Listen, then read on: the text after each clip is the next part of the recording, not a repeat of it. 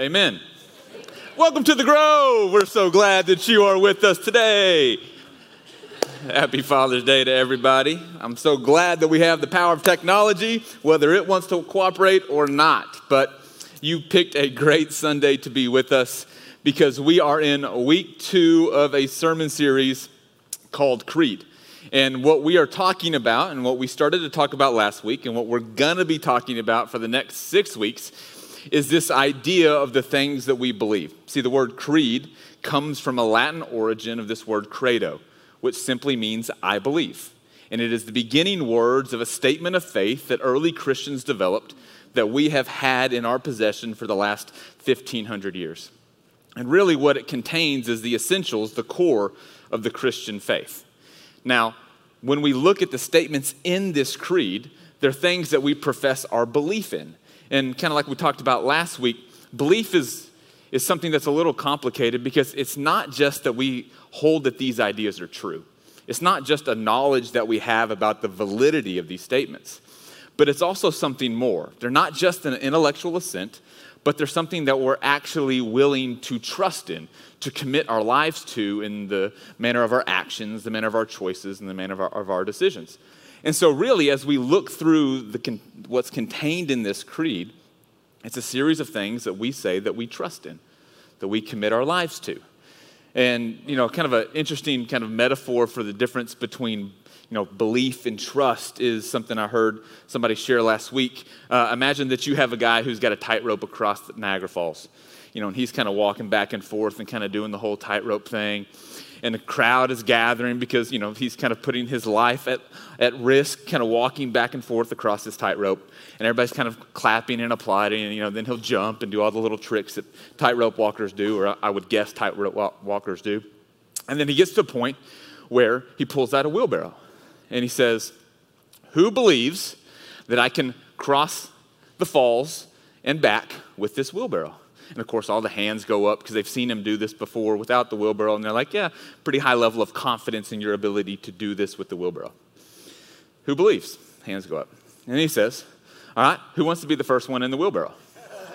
And then, of course, all the hands go down because there is a difference between believing something and trusting in something. That's what we talked about last week, this idea of what it is that we actually trust in the Christian faith. And so this week, we're going to kind of start at the very beginning with the broadest category possible. And we're going to look at this idea that says, I believe in God. Now, when we say the word God, likelihood is we all mean something slightly different when we kind of utter that word. When we kind of create an idea or an image in our mind of what or who God is, we all probably approach it from different places. You can see this all throughout the world around us. From a group of people who are committed to serve the less fortunate because they believe that God has called them to it, to a TV evangelist who has declared that the most recent natural disaster is the judgment of God because of the sins of a group of people, to a college professor who says that God is just a figment of our imagination, to a group of people in a recovery group huddled around talking about their need for and dependence upon a higher power, to quantum physicists who are beginning to discover that there is a unified, energetic field that extends beyond the capabilities of science to explain or understand. All of these are different expressions or understandings of what it means when we use the word God. Now, what ends up happening, I think, is that when we say the word God, when we create an image or a picture of who God is, it's often similar to a mirror. It reflects who we are, what we believe, or who we need God to be in that moment. This is not that unusual. Since the beginning of time, humans have created these ideas of gods, of these mythical figures that they need to help them in their daily life. But oftentimes, we do something similar with kind of the God that we profess belief in. We pattern this God after kind of our preferences, our belief systems, how we think the world should work.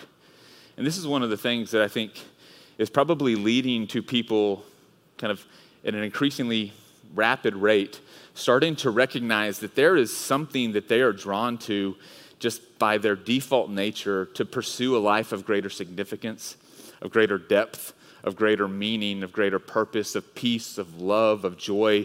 They're pulled and drawn towards that type of life. But they're finding that expression, that depiction of God, less accessible to that pursuit. This is why people say, I'm spiritual, but I'm not religious. This is what we see happening all across our world because there's something about the way that we are portraying God that no longer feels compatible with the world in which we live. It kind of works similar to this thing right here. How many of y'all know what this is? Okay, this is a piece of equipment. I brought it in this morning, and my colleague and fellow pastor thought that this was a VHS player. I assured her it was not. But this is an original Nintendo.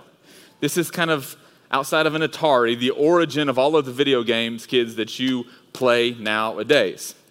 Now, anytime that people find out that I have one of these in my home, they ask first, does it work? And I say, yes, it does.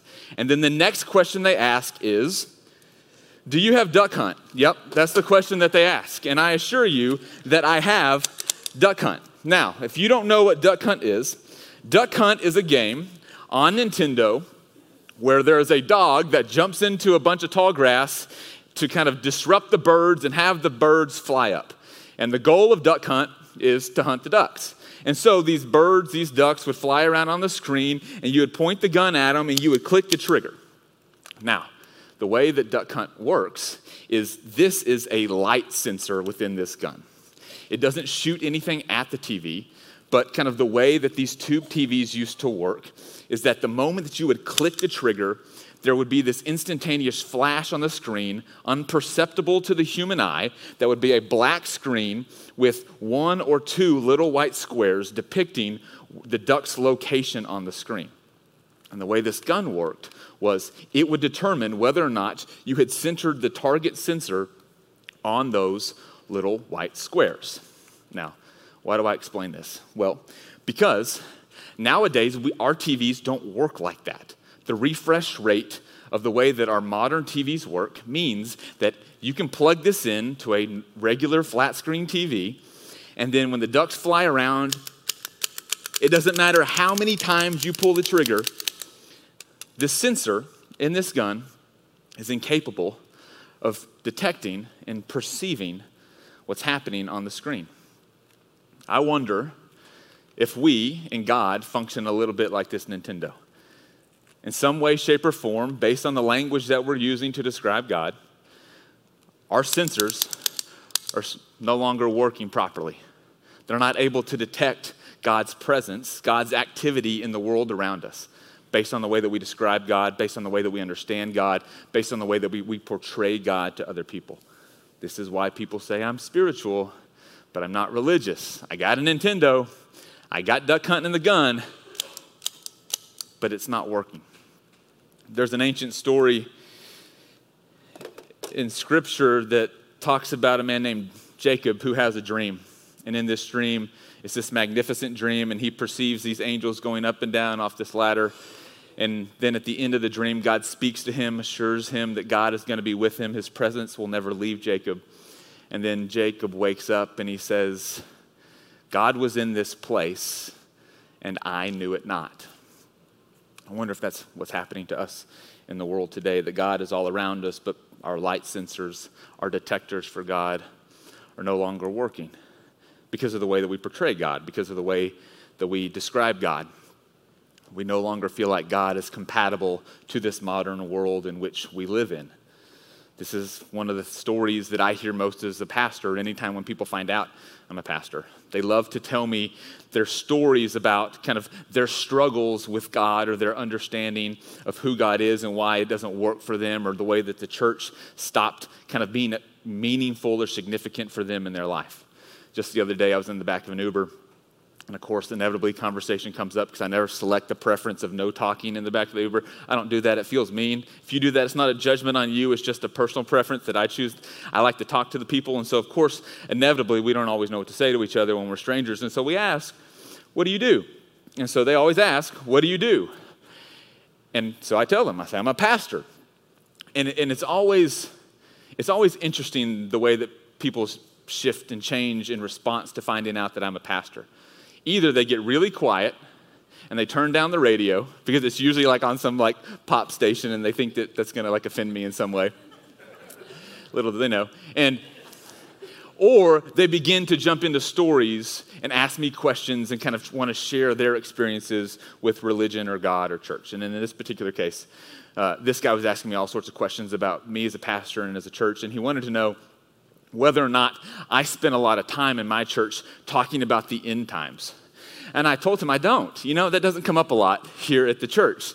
And he was like, well, I kind of grew up in a church where the pastor always talked about how it was all going to unfold, that God was going to come back and destroy the world. And I didn't say this, but I was like, that's not how I read the story. I don't remember that God's coming back to destroy everything. But it was interesting that he had this disconnect with this understanding of who God was and what God was eventually going to do in the world. And because of that, through conversation, he was like, I stopped going to church. He's like, I had a hard time believing in that God. And what I told him is, I said, I have a hard time believing in that God too. That's not my understanding of who God is. But there's something about the way that we frame our understanding of God that impacts our ability to detect or perceive God in our life. And then 2 nights ago, I was at dinner with some friends, and they were telling me about their very good friend who just recently came out as gay to his family. Now, this guy's in his middle 30s, and they were kind of describing through tears the impact that his family's reaction had upon this young man. He's grown up in a very religious household, and his family had a very strong reaction to kind of his news and him sharing, this part of himself to his family. And because of that, they kicked him out of the family. They kind of closed off contact with him. And not only did that impact him, obviously, emotionally, but it was connected for him to his understanding of faith and religion and of God. It's like, how could they believe all of these things about this God and then act in this way? And he was struggling to understand and believe in a God who would encourage people to act in this manner. And they were talking about how painful this was and how difficult it was to try to reconcile all of these ideas. The language that we use to talk about God, the ideas that we hold when we describe God, make a difference. It matters what we believe about who God is and how God operates in the world. Now, you can look throughout Scripture and you can see mankind trying all of these different ways to try to capture some essence or aspect of who God is. Michael described it in the context of music and melodies and harmonies, and they all speak to a different characteristic or aspect of God. You see this as we read Scripture. You look through Scripture and you see all of these different metaphors and images, word pictures, trying to capture a part of who God is. God as a mighty king, God as a warrior, God as a judge, God as a shepherd, God as kind of a mother hen. We kind of talked about a couple weeks ago some of the kind of maternal aspects of God. These are all different word pictures trying to describe something that ultimately is kind of indescribable. And that's God. But what I think is interesting is the way that the Creed has chosen the word pictures and the images that it uses for us to describe God. So the Creed, the opening line of the Creed is not just I believe in God. It's I believe in God, the Father Almighty, maker or creator, whichever translation you use, of heaven and earth. These are the two kind of pictures that the Creed gives us, the early church has handed down as essential to the Christian faith. These ideas that we are to not only understand as intellectually true, but also to trust in. This picture of God as an almighty Father, and this picture of God as a maker or a creator of the entire universe. And so for some of us, my guess is one of these images or metaphors for God feels a little more accessible than the other. This idea of God the creator comes out of the very opening lines of Scripture. In the beginning, God created the heavens and the earth. And they just blatantly plagiarized for good reason. That idea about who God is.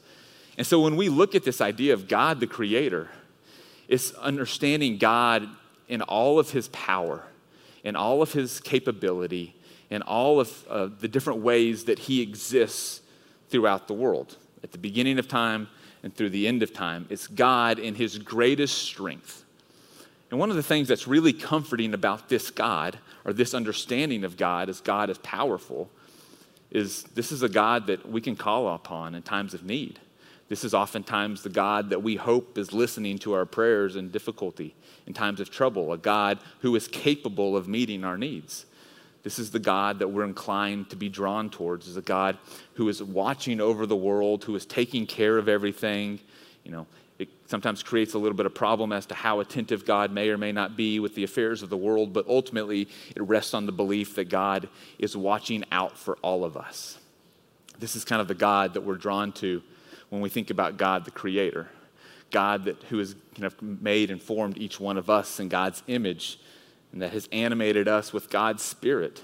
This is the God that we're drawn towards. But there are also problems with this kind of a God. This kind of a God can often seem impersonal, far off and distant. While this is the same type of God we often pray to, hoping that God is listening to our prayers, it can kind of seem at times like this is the God that isn't answering our prayers, or maybe isn't paying attention when we do pray because we don't see things changing in our life the way that we want to. This God can seem cold or judgmental or rigid. These are some of the challenges that we have with this kind of metaphor and word picture for God. My guess is, depending on kind of your background, your experiences in your life, your religious upbringing, you have some type of reaction to this image of God as the Creator, as God as the maker and the originator of all life, God the powerful. But there's another image that the Creed use, and this is this idea of God the Father Almighty. Now, when we talk about God the Father as it exists in Scripture, as we experience it in the Creed, it is not trying to emphasize masculine characteristics of God. That was not the original intent that kind of the writers of the Scripture were trying to make with this idea of God the Father. Rather, it was to juxtapose not God's masculine qualities over his feminine qualities, but God's personal qualities over his impersonal qualities. So you have to understand the time in which these ideas and this understanding and language about God was being developed, is there were all of these different gods, all of these gods that you could pray to, that you could believe in, that you could hope and trust in, that kind of would help you, grow crops or have children or, do any aspect of your day-to-day lives. There were all of these different kind of this pantheon of gods, these, kind of lesser gods. And then this group of people shows up and they say, no, there's not a whole bunch of little gods that are far off and distant, but there's one God. And this God is actually approachable. This God is actually personal. This God's like a father. There's a relationship there. It's not just some far off distant being who has all of the power and that you hope that you can make this God happy. This is a God that you can actually approach and draw close to, who knows you, who has a relationship with you. And what we see evolve kind of throughout Scripture is this idea of God the Father of a group of people. In the Old Testament, this is kind of primarily the understanding that they had about who God was. It was just this minor aspect of their understanding of God. God was the father of a nation. He was kind of a collective God, a collective father. He fathers all of the people. And then as we move through Scripture, there's an evolution and a shift and a development in their understanding, particularly identified and personified in Jesus as God as an individual father. We see this through Jesus' language of God all throughout the New Testament. Jesus describes God and portrays God as Father over 150 times. And it's not just this kind of casual, passive, biological father. It's not that aspect. No, the language that Jesus uses is as intimate and personal as you can get. This is God as daddy. This is the way that Jesus describes God, our Father who art in heaven. Daddy. This is the word that Jesus is using. And so as Jesus describes this shift in understanding about who God is, it's this understanding that this is a God that we can have a relationship with. This is a God that cares about us. Jesus portrays God as a father who opens his arms to his prodigal children who have left and kind of spoiled their inheritance and want to come back home. This is a God of grace and of mercy and of compassion. And ultimately, this is a God of love. This is what we see Jesus describing. And my guess is there are many of you here who you're drawn towards this depiction of God. But at the same time, as comforting as this portrayal of God is, on its own, just like this God of power on its own, it leaves you with some problems. This is a God that cares, but perhaps isn't all that capable. This is a God that loves you, that accepts you, but doesn't have a lot of relevance in your day-to-day life because we don't ascribe to the authority of this God, to the righteousness of this God, to the ways that this God has called us to live a certain kind of life. We're grateful for the grace and the acceptance, but we don't always kind of lean towards and place our fear and hope and trust in this kind of God. And really what we see is the creed does not make an accident. It's not accidental or casual with the way that it describes what we believe in when we say, I believe in God. Because it says, I believe in God the Father Almighty, maker of heaven and earth. It uses both. And this both is really important to what we believe about who God is. It's not a God of power or a God of love. It is a God of power and love.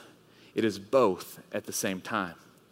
There's a passage in Isaiah that's kind of projecting into the future some conversation that God is having with his people, of God trying to describe himself to the people of faith. And this is kind of the language that God uses to describe himself. What we see is this marriage of both ideas here in Isaiah 40. This is God speaking through the prophet Isaiah. So to whom will you compare me? And who is my equal, says the Holy One. This acknowledges that we all have ways that we're trying to describe, that we're trying to name this ineffable, kind of undescribable God. How do you compare me? What word pictures do you use? What metaphors are you drawn to? To whom will you compare me? And who is my equal, says the Lord. And then God kind of points to his natural revelation, the ways that we can see that he is indeed the creator of the heavens and the earth. Look up at the sky and consider, who created these things? I think he's probably talking about the stars, the celestial bodies in the sky. The one who brings out their attendants one by one, the ways that if you get outside of the city, out into the country or the wilderness, you can start to see all of the little points of light begin to illuminate the night sky. The one who brings out their attendants one by one, summoning each of them by name. Because of God's great strength and mighty power, not one is missing. There's no deficiency in God's ability. God is fully capable. He is omnipotent. All of his power is on display when you look up in the night sky. And then there's this shift. There's this pivot. It's God of power. And, as we'll see, it's a God that's personal. It's approachable. It's a God of love. And so why do you say, Jacob, and declare Israel, my way is hidden from the Lord. My God ignores my predicament. God is acknowledging that there is a tendency on our part when we focus on the God of power to feel like this God is unaware of what's going on in our life. This God is all powerful but a little ignorant to the day-to-day needs that we have, isn't concerned with us on an intimate, personal level. So why do you say, my way is hidden from the Lord and my God ignores my predicament? Don't you know? Haven't you heard? The Lord is the everlasting God, the creator of the ends of the earth. He doesn't grow tired or weary. His understanding is beyond human reach. He gives power to the tired, and he revives the exhausted. Listen, I know that you feel like maybe God isn't paying attention to what's going on in your life, but he is the God of the everlasting. He never is off duty. He never falls asleep on the job. He never ignores what's going on in your life. He pays attention to your needs, and he is capable of meeting your needs. He gives power to the tired, and he revives the exhausted. Of all of the needs that we probably have in this community, my guess is these resonate the most. Power to the tired, and revive the exhausted. He goes on, he says, the youth, the young, those full of energy, they will become tired and weary at some point. Eventually they crash. Young men and women, they will certainly stumble. But those, not who believe in the Lord, not who ascribe to some intellectual assent about who God is, but those who trust in the Lord, They will renew their strength. They will find what they need. They will experience the power of God in their life on a personal level. They will mount up on wings like eagles. They will run and not be weary. And they will walk and they will not faint.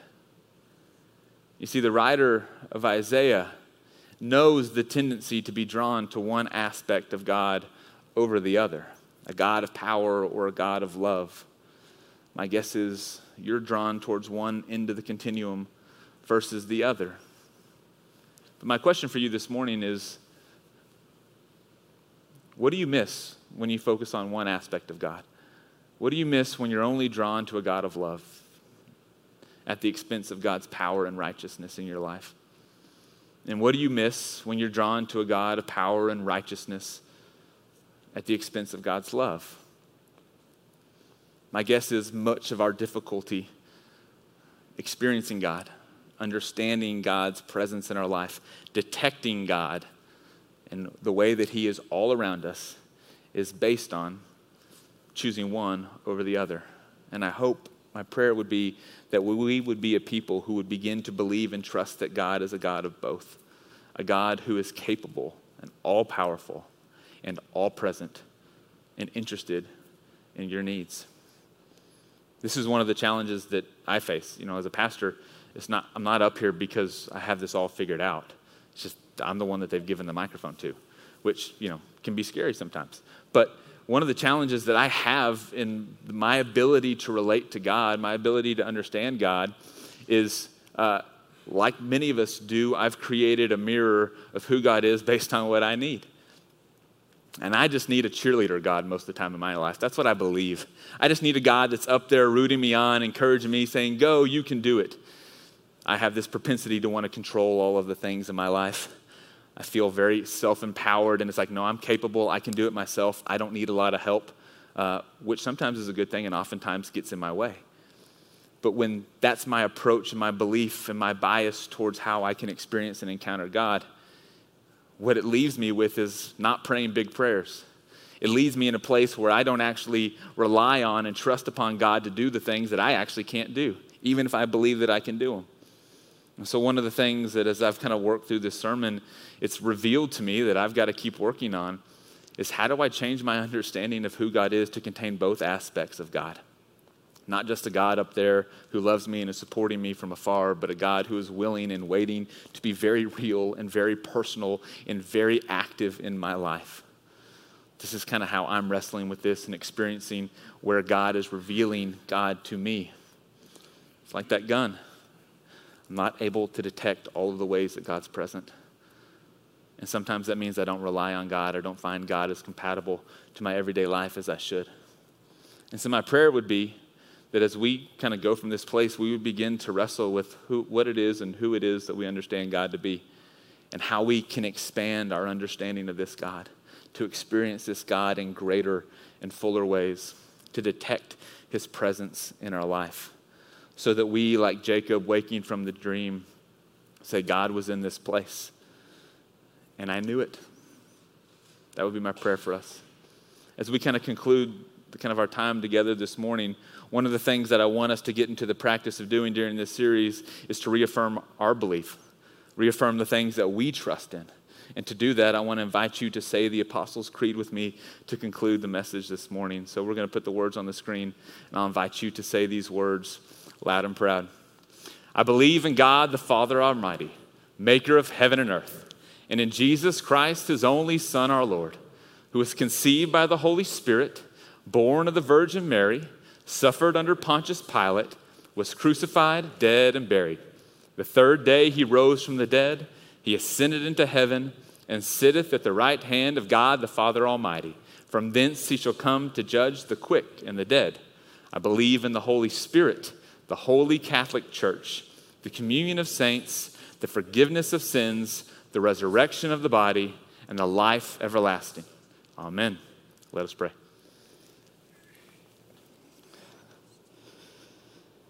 God the Father Almighty, maker of heaven and earth, we come before you today desiring to experience you in greater measure. God, open us up to the ways that you are active and present in our life. God, help us to experience the fullness of who you are, the fullness of your power and ability, and also the depth of your love and grace for each one of us. God, in the way that you have created us in your image, help us then to take that expression of you out into the world and to put it on display through our actions and our choices and our behavior. God, help us to be ambassadors of your power and love in this world. This is our prayer. In the name of the Father, Son, and Holy Spirit. Amen.